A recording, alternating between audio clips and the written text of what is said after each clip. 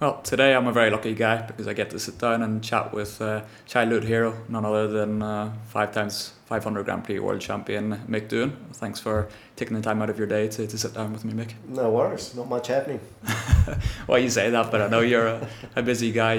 You're always traveling, so it's nice that we're both here in Monaco at the same time. And we're going to go back and talk about your early days. But interestingly, your son Jack is going through that stage of his career right now, but he's a little bit smarter than us. He's taking the four-wheel route rather than two wheels, so he's been doing well, hasn't he? He's been doing well, but probably a little bit different than what you and I did. You know, he's gone into a semi-professional level straight away, whereas certainly I and perhaps yourself also, with the dirt bikes and then just straggly road bikes, on the whatever circuit you could get on. He's gone straight from a go-kart into semi-professional team, so lucky bugger. But was that something when he was growing up, was that a conscious decision that you steered him in that direction? Or no, not really. He likes dirt bikes, but he's always messed around in go-karts, and then he's been racing karts from a young age, so it was just a natural progression into the karts. And he won 3 Australian titles in different categories in kart racing. So then he asked if he could come to Europe. I said if he won again, and then he won again. So I said, okay, we come out here, and then now we're racing cars. So he, well, we're not, he is, but I'm here with him. Yeah. But anyway, he still likes riding dirt bikes, especially when we're back in Australia around the property there. But you've also got to sort of retain his appetite for it, or restrain his appetite for it, I should say. Because he thinks he's a Eugene Laverty or a Chad Reed or something, whoever he wants to be at the time, whether he's on road or whether he's on a dirt bike. So he's generally in a pair of flip flops and and a pair of shorts. So you got to. He's still only 16, so he doesn't understand really how hurt you can get on a motorcycle.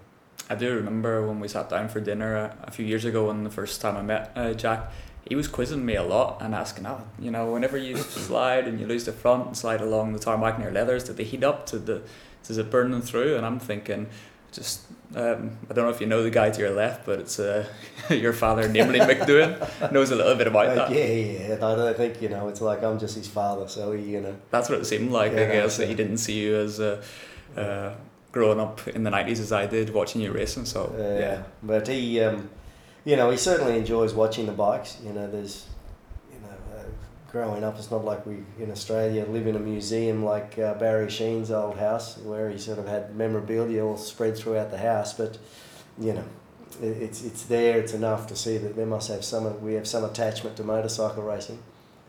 And he enjoys going to the MotoGP, and hanging out with a few of the guys there and quizzing, but he's thankfully he's a little bit too tall, I think, for a bike guy, so he enjoys the car race. And I think at the end of the day, the same as I like watching Formula One, I like watching all forms of motorsport.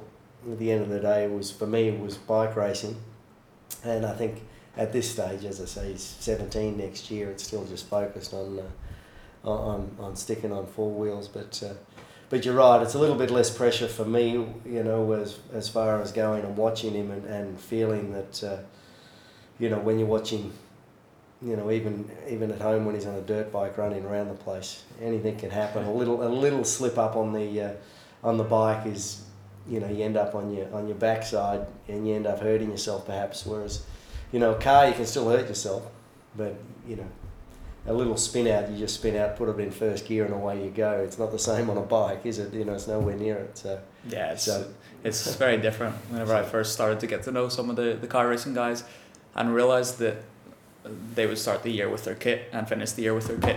Whereas remember when we started the year with whatever helmets or gloves or boots, you had to be on the phone saying, yeah, I've crashed, I need some more. Yeah. So we forget that we don't have a shell around us to protect us. Quite a number of times I just have duct tape holding them back together, But they're all good memories.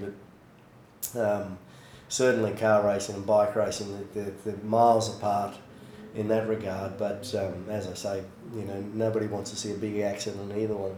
No, they can both go wrong. That's motorsport, isn't it? So, talking about your early career then, I'm keen to know how you did actually get into bikes then, because growing up in Queensland, Australia, other side of the world. So what first ignited the interest? Did you see something? No, I've got two older brothers. So my eldest brother got a dirt bike.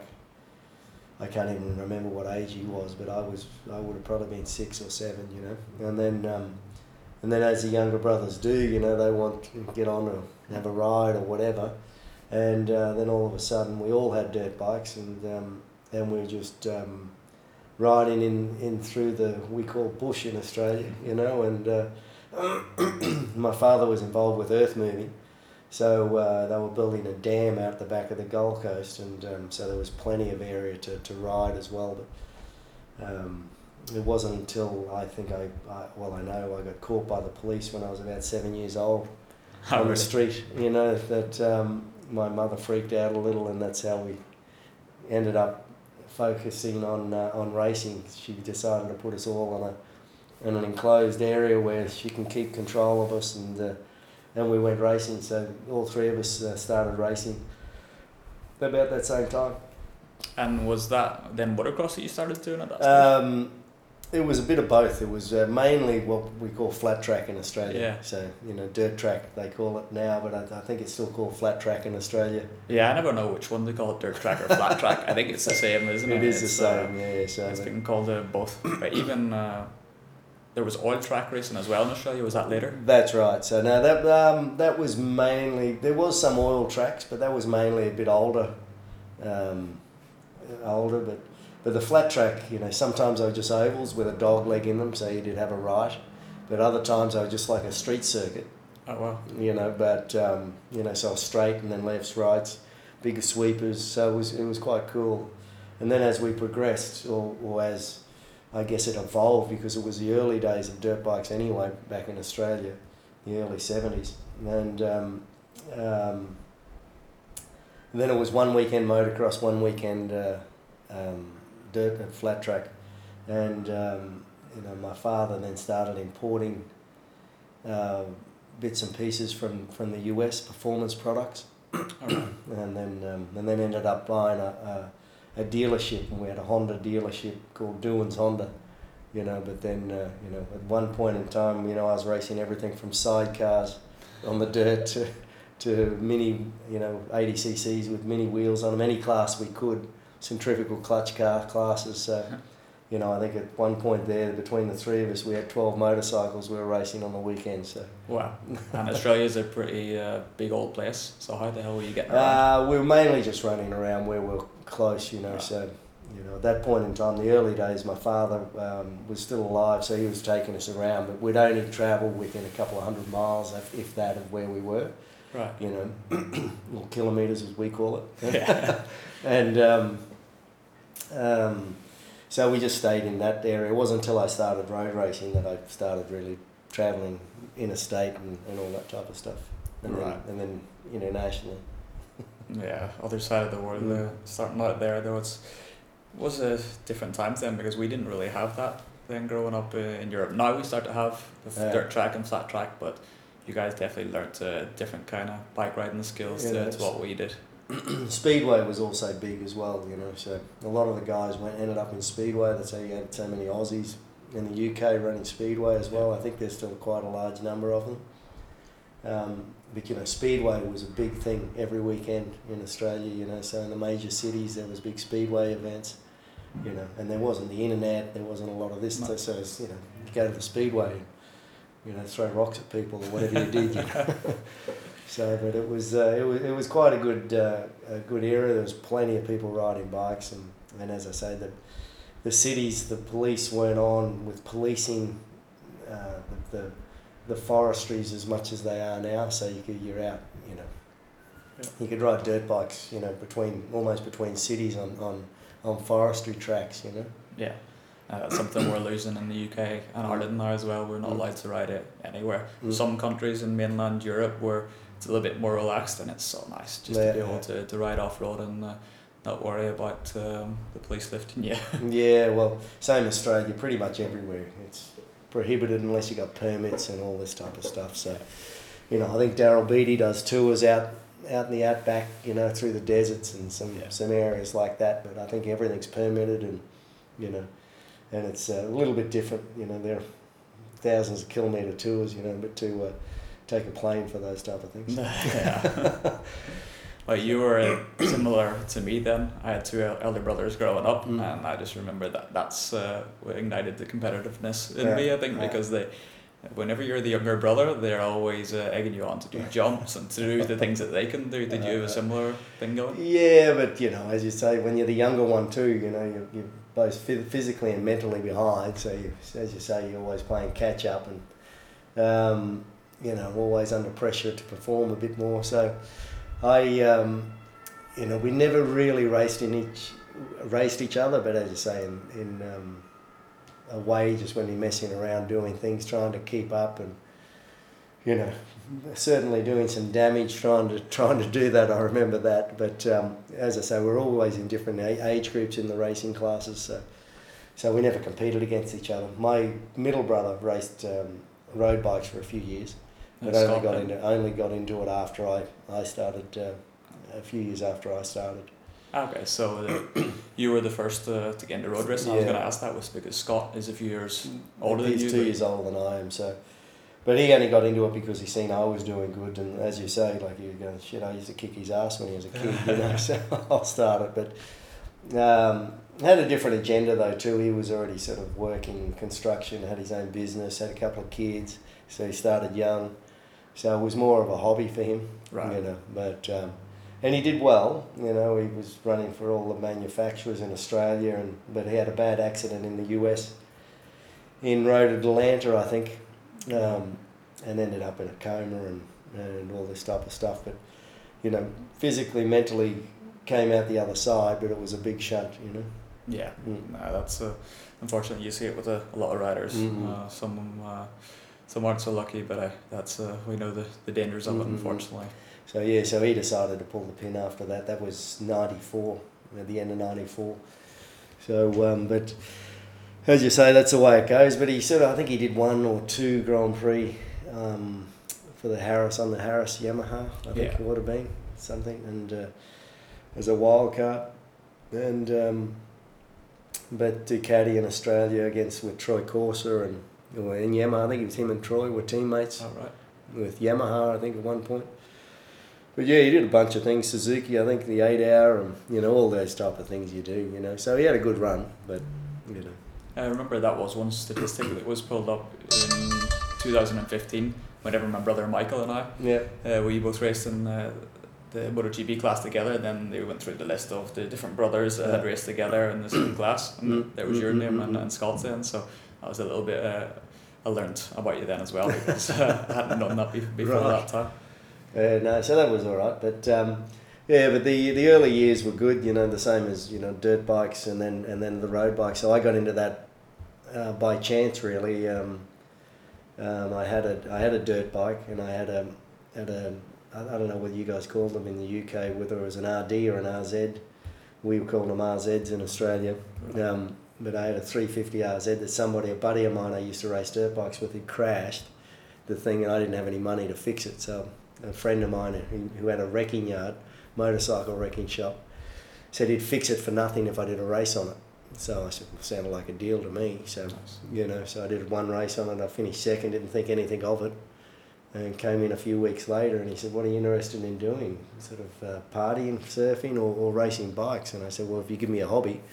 And then pretty much it went from there, and then he organised Suzuki Australia to give me an RG250 production bike, and then it wasn't long before Yamaha Australia would give me bikes, and then I was, you know, a few years later I'm sitting here. Yeah, it happened that quickly. So it happened really quickly, yeah. So 250 Proddy bikes started the season in 87 on a TZ 250 in Australia, and was 89 on a 500 here, a 250 production bike. CZR production bike, so I didn't do any of the 250 or the. No, you went straight into the big bikes. Yeah, so no time for messing around in the little toys. One year on Superbikes, 88 I did Superbike, Yeah, so that was the first year of what we now know as the World Superbike Right. Championship. So you raced a couple of rounds then in right. Japan and Australia. Australia. As well. That was also my first season on a superbike as well. So as I say, it was just production bike and 250s and stuff before that, and then Yamaha wanted me to actually spearhead their superbike program. Yeah. Because the grid was full of Yamahas. Yamaha was like Honda was at the end of my era. Everyone was on a Yamaha, so they didn't want another guy coming in. They wanted to go chase the superbike title, and so that was one of the reasons I went Honda. To be fair. And then whenever you won in Australia, was that what really did get the teams coming to speak to you, because you were on the scene? And then that's right. So actually Barry Sheen had stirred some interest prior to that, because he was in Australia and doing television for the national series and whatever else, and I was racing in Japan with what was called TTF1 at that point in time with the Yamaha, and doing quite good. And I'd actually signed a letter of intent with Suzuki prior to signing with that, and then got myself out of that. But yeah, Honda did come to. Honda came and see me after the Oran Park, the Australian round, and that's when basically I agreed to do it, really. So, but equally at that time, it also pressured Yamaha to actually. They gave me a test on the Yamaha, and they were interested in perhaps putting me on the Yamaha, but I decided to go with the Honda anyway. So I think that was a pretty good choice in the end. It was long term, but I mean initially, I wasn't thinking the right way. I was thinking more longer term. Gardner was about 6 years older than me, and they didn't really have any other guys. Schwantz and I were similar age. He's a year older than I am. Yamaha had so many, so I thought Honda's the best way to go. But I rode the Yamaha, and it just felt like every other Yamaha I rode. It was easy to ride, pretty much like, I hate to reflect back and talk about today, but if you look at the Yamaha today, it still does exactly what it looked like when I was following them, when I rode them. They stop, they turn, they may not have the best power, but they weigh themselves out, and it's a pretty good package. So I rode the Yamaha 500. It was a cracking, straight on the pace, and then I jumped on the Honda and went, shit, what have I done? Oh, really? Didn't want to turn. Had a great engine, but it didn't want to turn. Had no feel, so, and back then the two strokes were only 115 kilo. Yeah. So.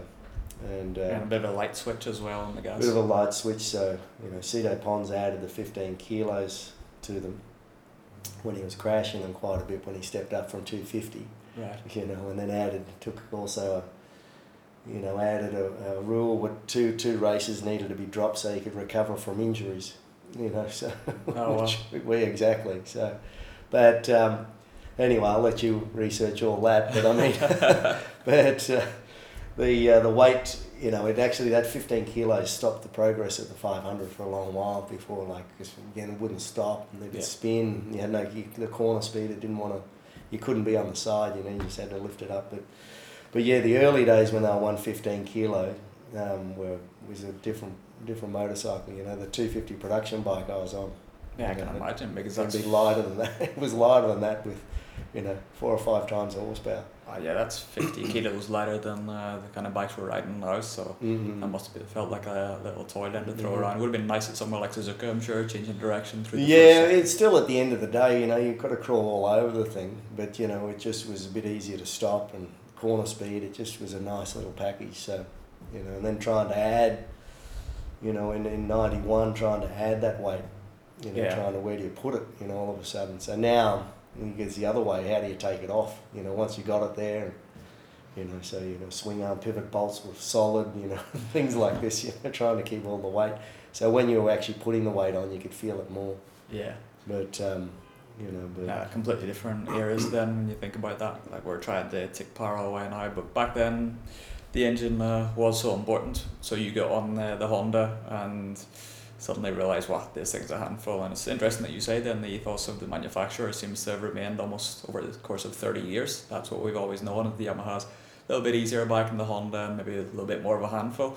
But then I think with your background of riding different off-road bikes and dirt track and all the rest, and super bikes as well, then do you think that allowed you to have a well-rounded experience to manhandle the Honda then?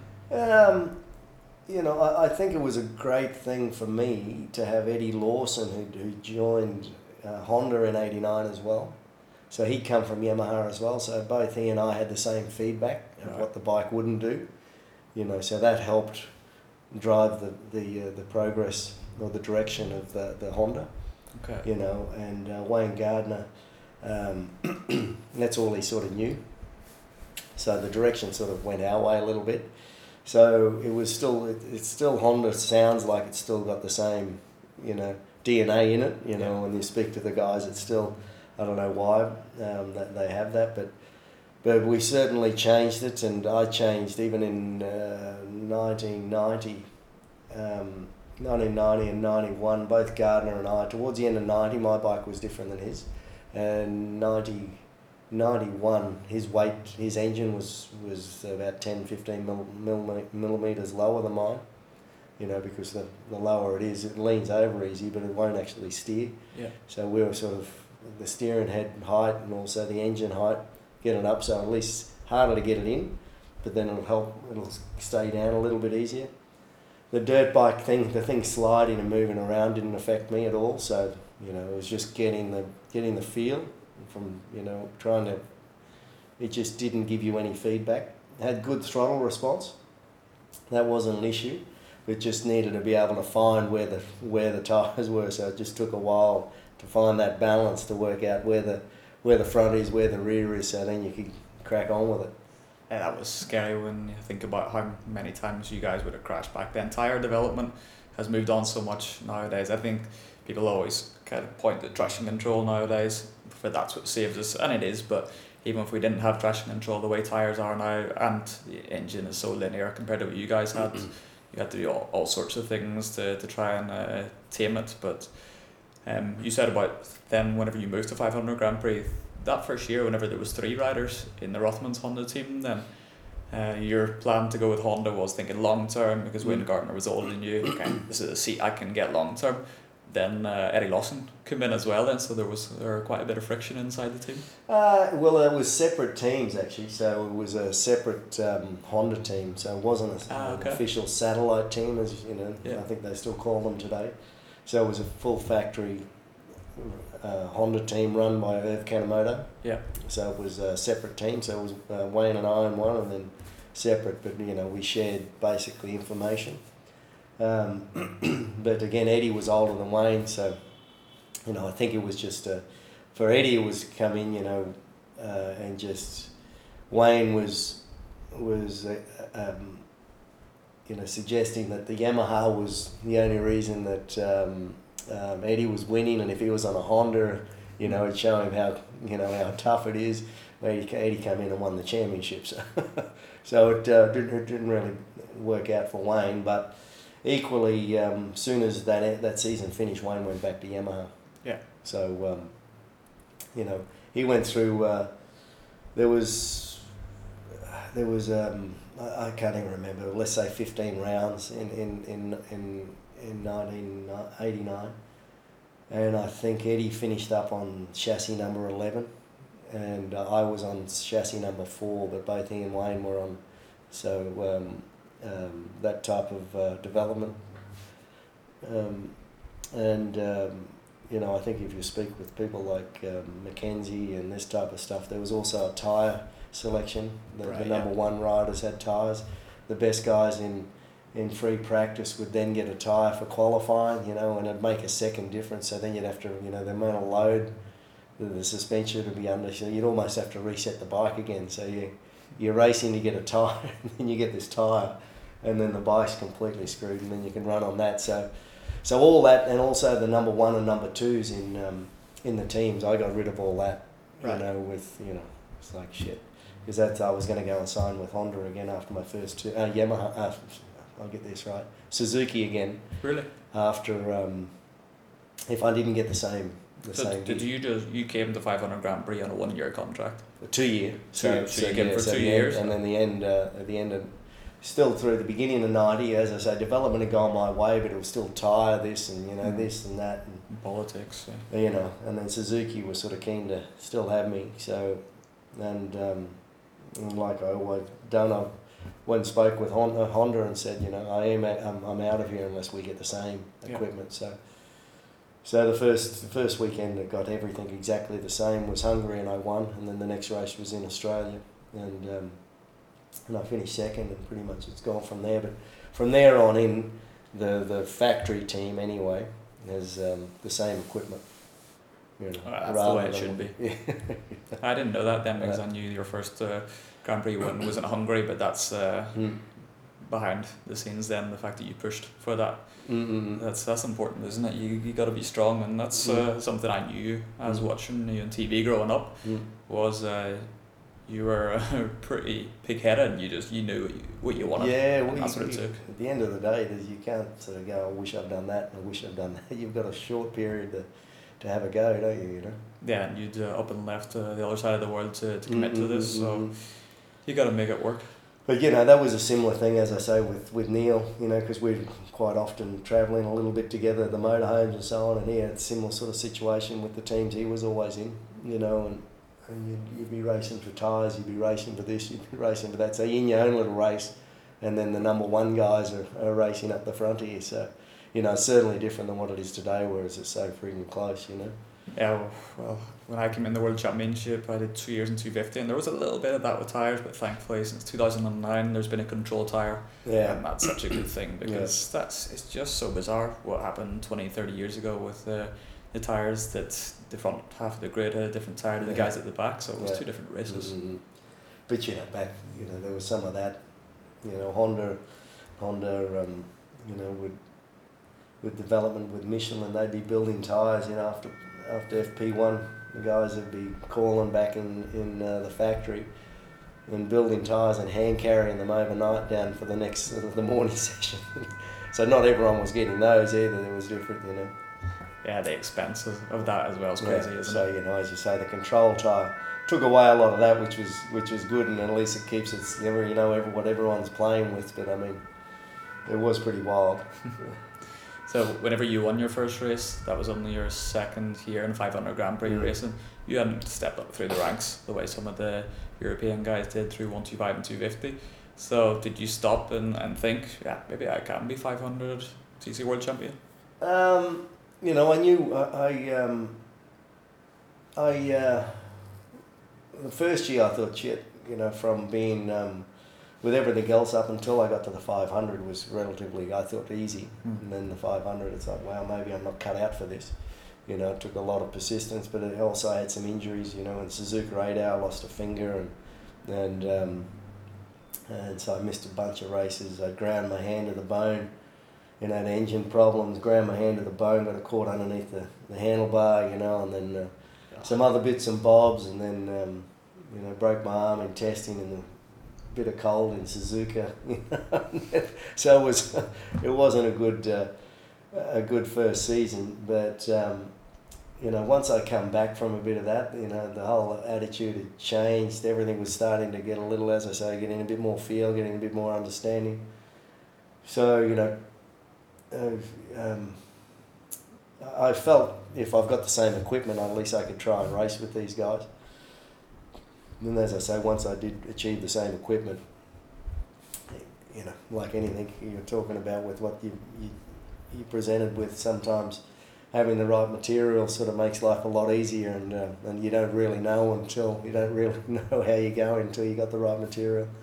Yeah. And once I had the right material, it would sort of all just click together, and then and from there on in, it was really Rainey and I competing week in, week out, for consistency wise, and then you'd have Schwantz, who was just outright crazy, but he'd be super fast, but then he'd be pitching it down the road, and then, but it was Swanson, Rainey and I who were sort of competing week in, week out, regardless where we qualified.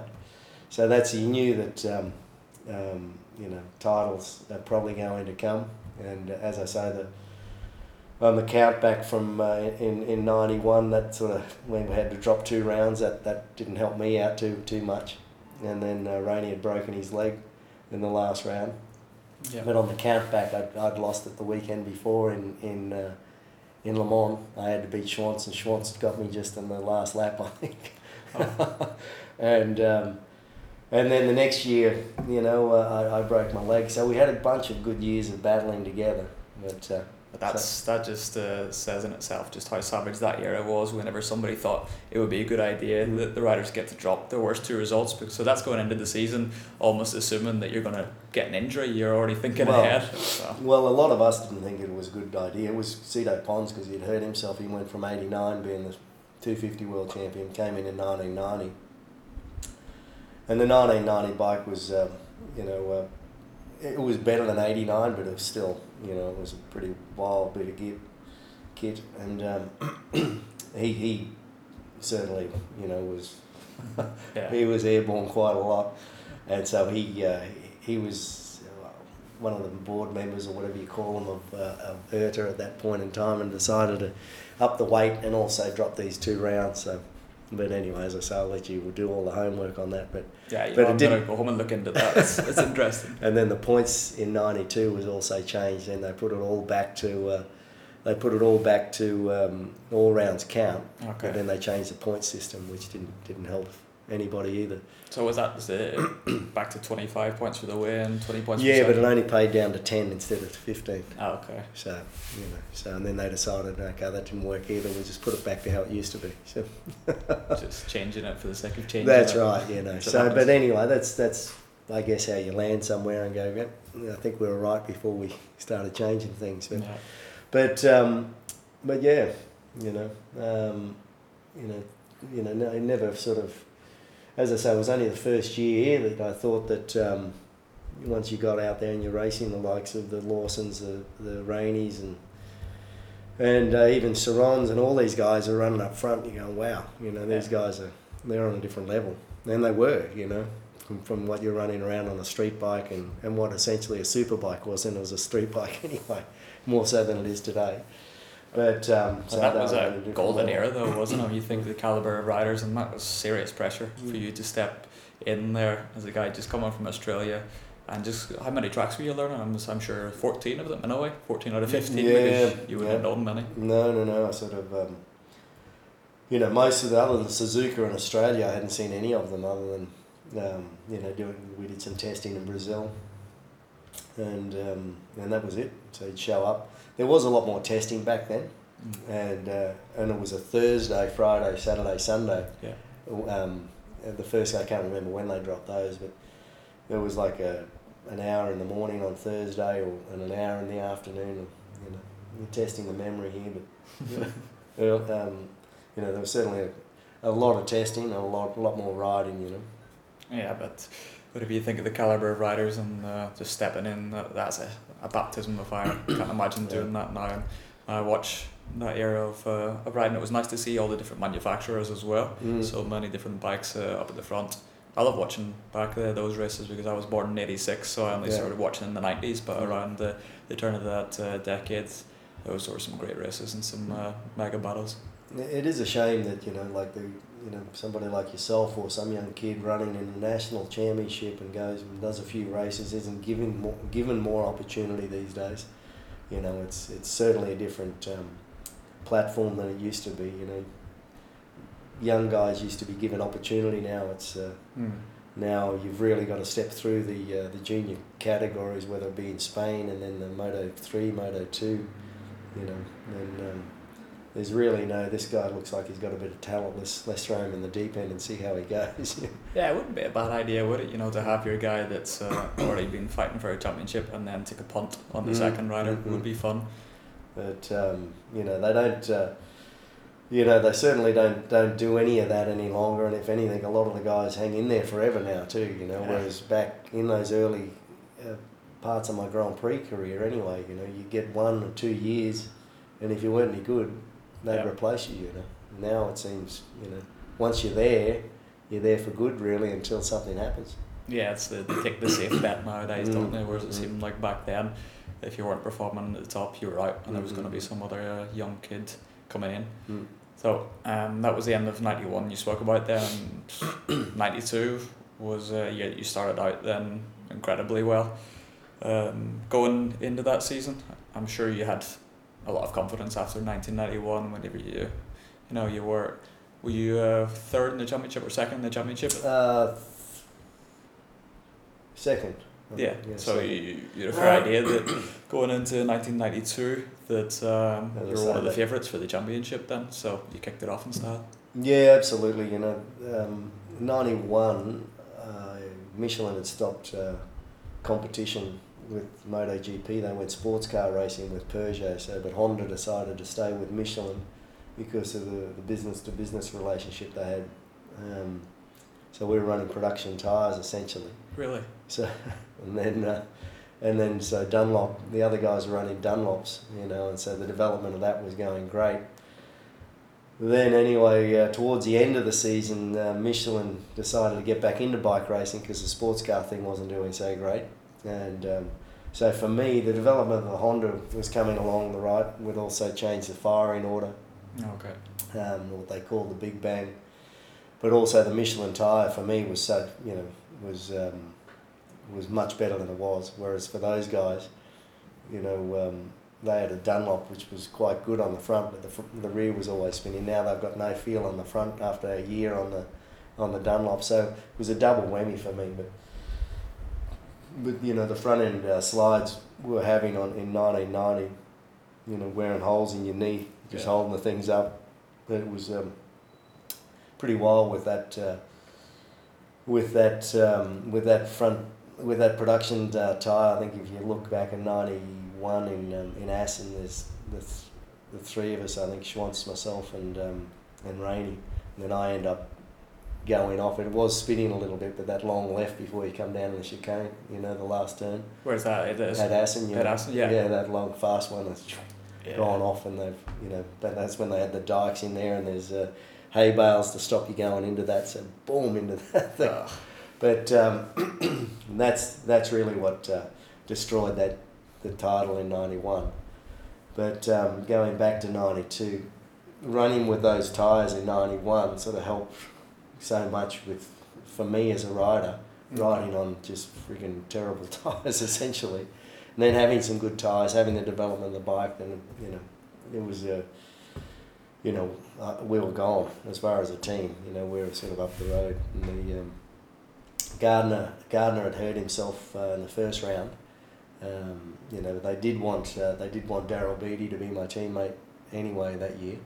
Okay. But so he filled in for a couple of races, but then ended up doing the All Japan 500cc championship, and he did well on it as well. It was a good bike, and we had good momentum. And then I broke my leg in Assen. Yeah, that's horrific. I'm sure you've spoken about that period in your life so many times, so I'll almost skip over it slightly because I know in graphic detail, I'm sure most people do. It was just horrendous, but I'll go forward then and say about how you jumped back from that injury after everything you'd been through. Was unbelievable. Yeah, the same thing though. It was that close, and to be fair, as I say, 90. Had I won the championship that year, I may have actually just retired because it was like, there was such a long game to get back to being strong and healthy. Especially 93 was just trying to sort of retain a contract, because as we were talking about earlier, it was only 89 and 90. I did a 2-year contract. Every other year was a single year. 1 year contract. And then, with Gardner retiring and so on, Gardner was trying to get back in. And then saying that I'll never be back to where I was before, which was a good call because, I'd almost lost my leg and I was use of my right ankle. But, and then Honda weren't really listening to that too much, but they were sort of saying, hey, take a few months off and we'll put Eddie Lawson on because he'd also recently retired.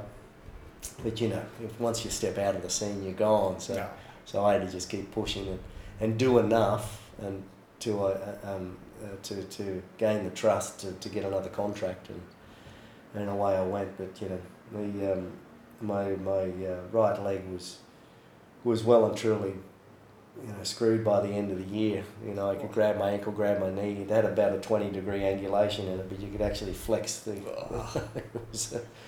It was oozing fluid. You know, it wasn't a good state. But you know, once I won a Grand Prix that year, and I think I was leading. Well, I know I was leading in Laguna Seca, but I just didn't have the strength that got away from me coming through because so much upper body. You know, when you use too much upper body, the thing sort of, you just end up doing this. I did that in the corkscrew in Laguna Seca. Yeah, and the thing snapped around, and then you know, I had a 2.5 second lead. I should have just got my jets, but that's I decided. Then I could have continued on and done the next round in Jarama in Spain and perhaps finished third in the championship. But I decided to stop there, go and get my leg fixed. As I say, I'd already signed a new deal. Yeah. Third, fourth, second, it wasn't the place I wanted to be. So I then just took a bit of time off and stayed in San Francisco and got the leg fixed and put that apparatus thing on it. And you know, I'd broken my shoulder blade or scapula and as well, so just did a couple of other little bits of maintenance while I was there.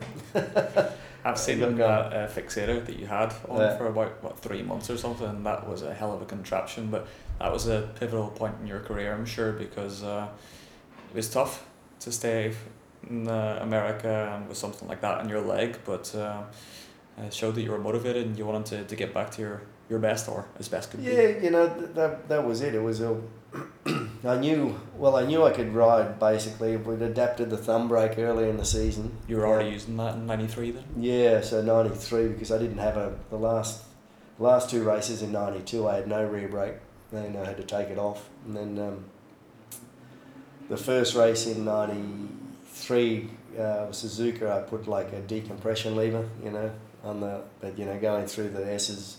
Because back then, now you don't use the clutch at all. No. But back then, the clutch was your traction control, you know, and so, you know, trying to do that, it was impossible. To use the index finger and the other one for the clutch, it was just dangerous. So that's when I was riding around and went, maybe I could use my thumb. And how hard am I actually hanging on to the bike? You're not hanging on that hard, you know, because you're not like this. And so for the next round, we adapted. I said to the Japanese, let's do a thumb brake, and they had it for Jerez, and I think we're on the podium straight away. So yeah, where were we before that? That was we were back in 90.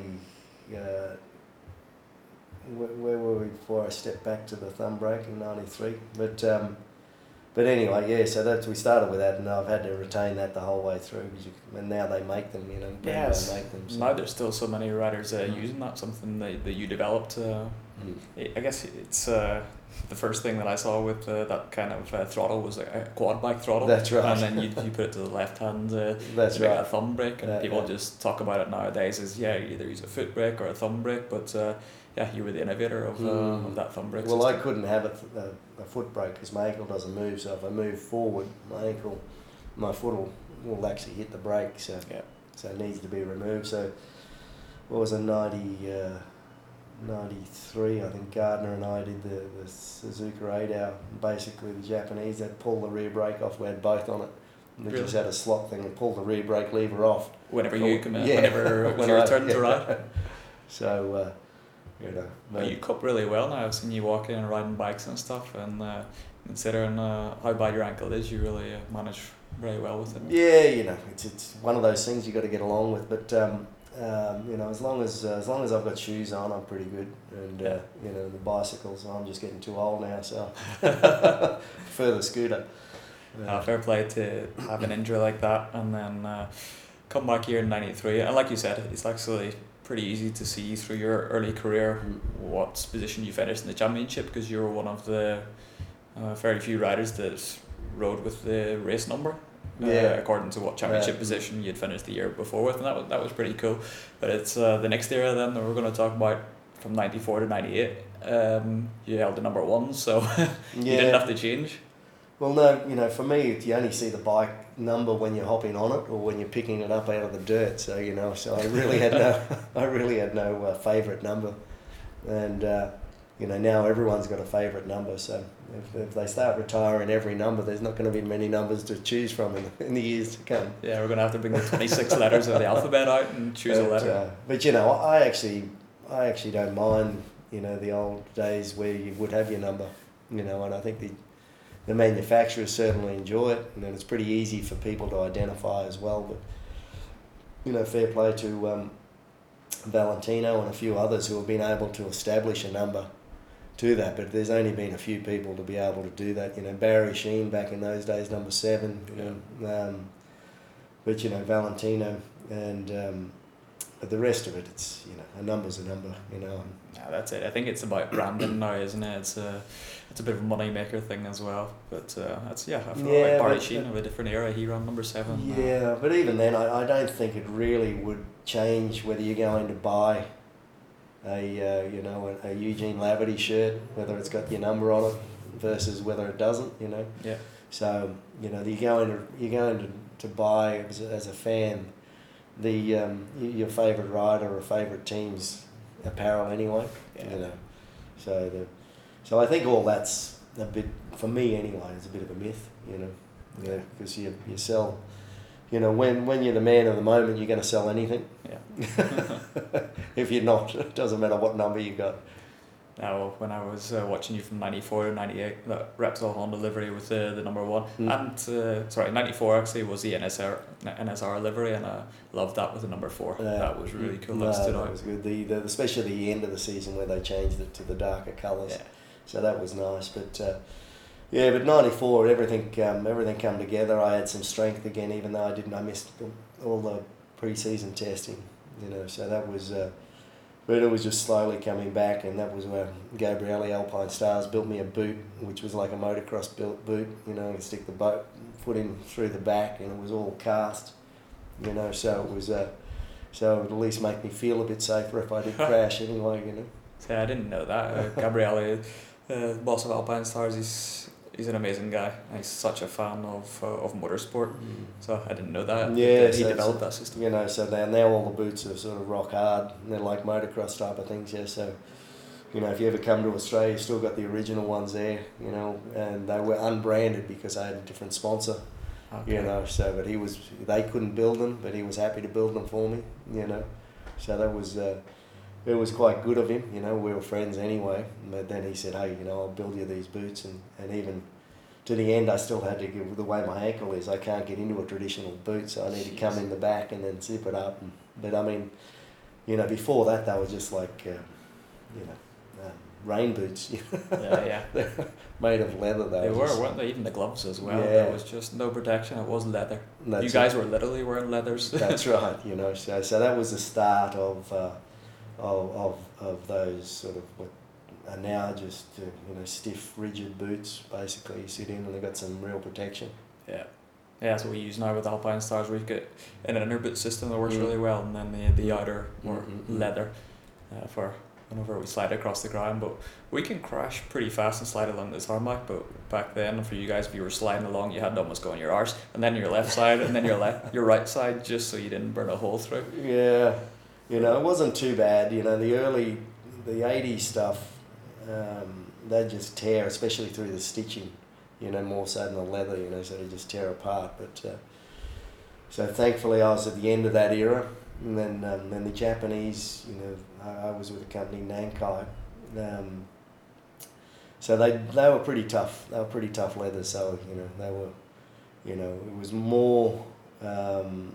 As you say, if you really ground yourself in, you'd burn holes, but they were pretty good, But you never had the airbags, you never had the this, that, the other. The boots, the gloves, and everything was just, like dishwashing gloves.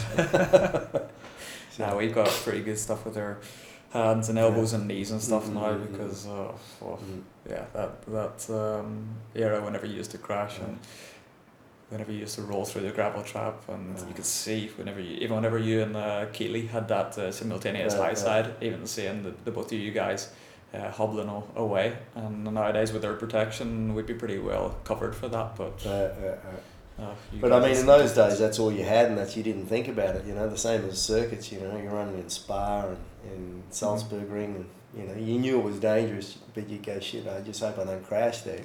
But I don't know whether you've done any Irish type of racing in the past, but I raced Bathurst, the same thing, which is a crazy street circuit, but looking back on that, you think you're mad, but when when that was all what you knew, then that's, now today it's, you wouldn't think of running on racetracks like some of the ones you used to race back then, so, and it's good for the sport because there's less injuries, but yeah, especially less fatalities.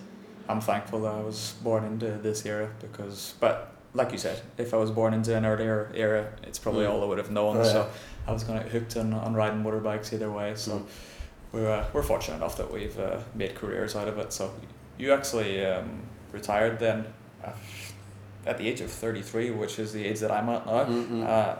Luckily, I'm still fit and healthy and trying to continue on for a bit. Yeah, the difference is you won your 5 titles. I still haven't won one, so I got to keep trying.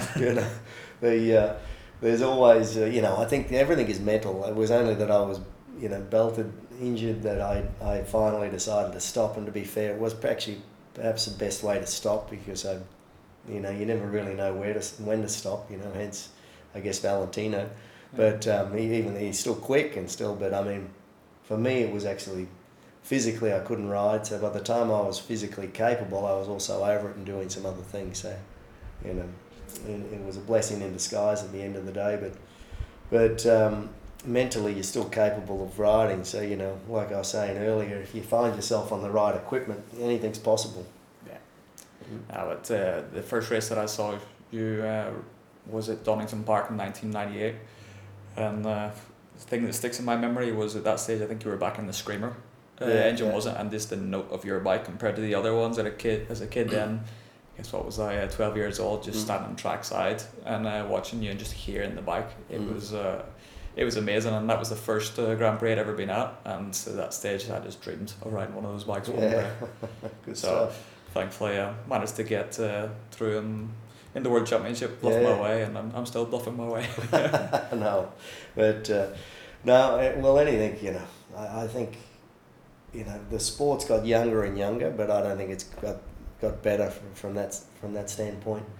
The experience mentally, physically, if you're fine, mentally, if you can, physically if you're capable, mentally if you've got the desire, anything's possible. So yeah, that's it. Age is just a number, isn't it? At the end of the day, it's not like it's a motorsport at the end of the day.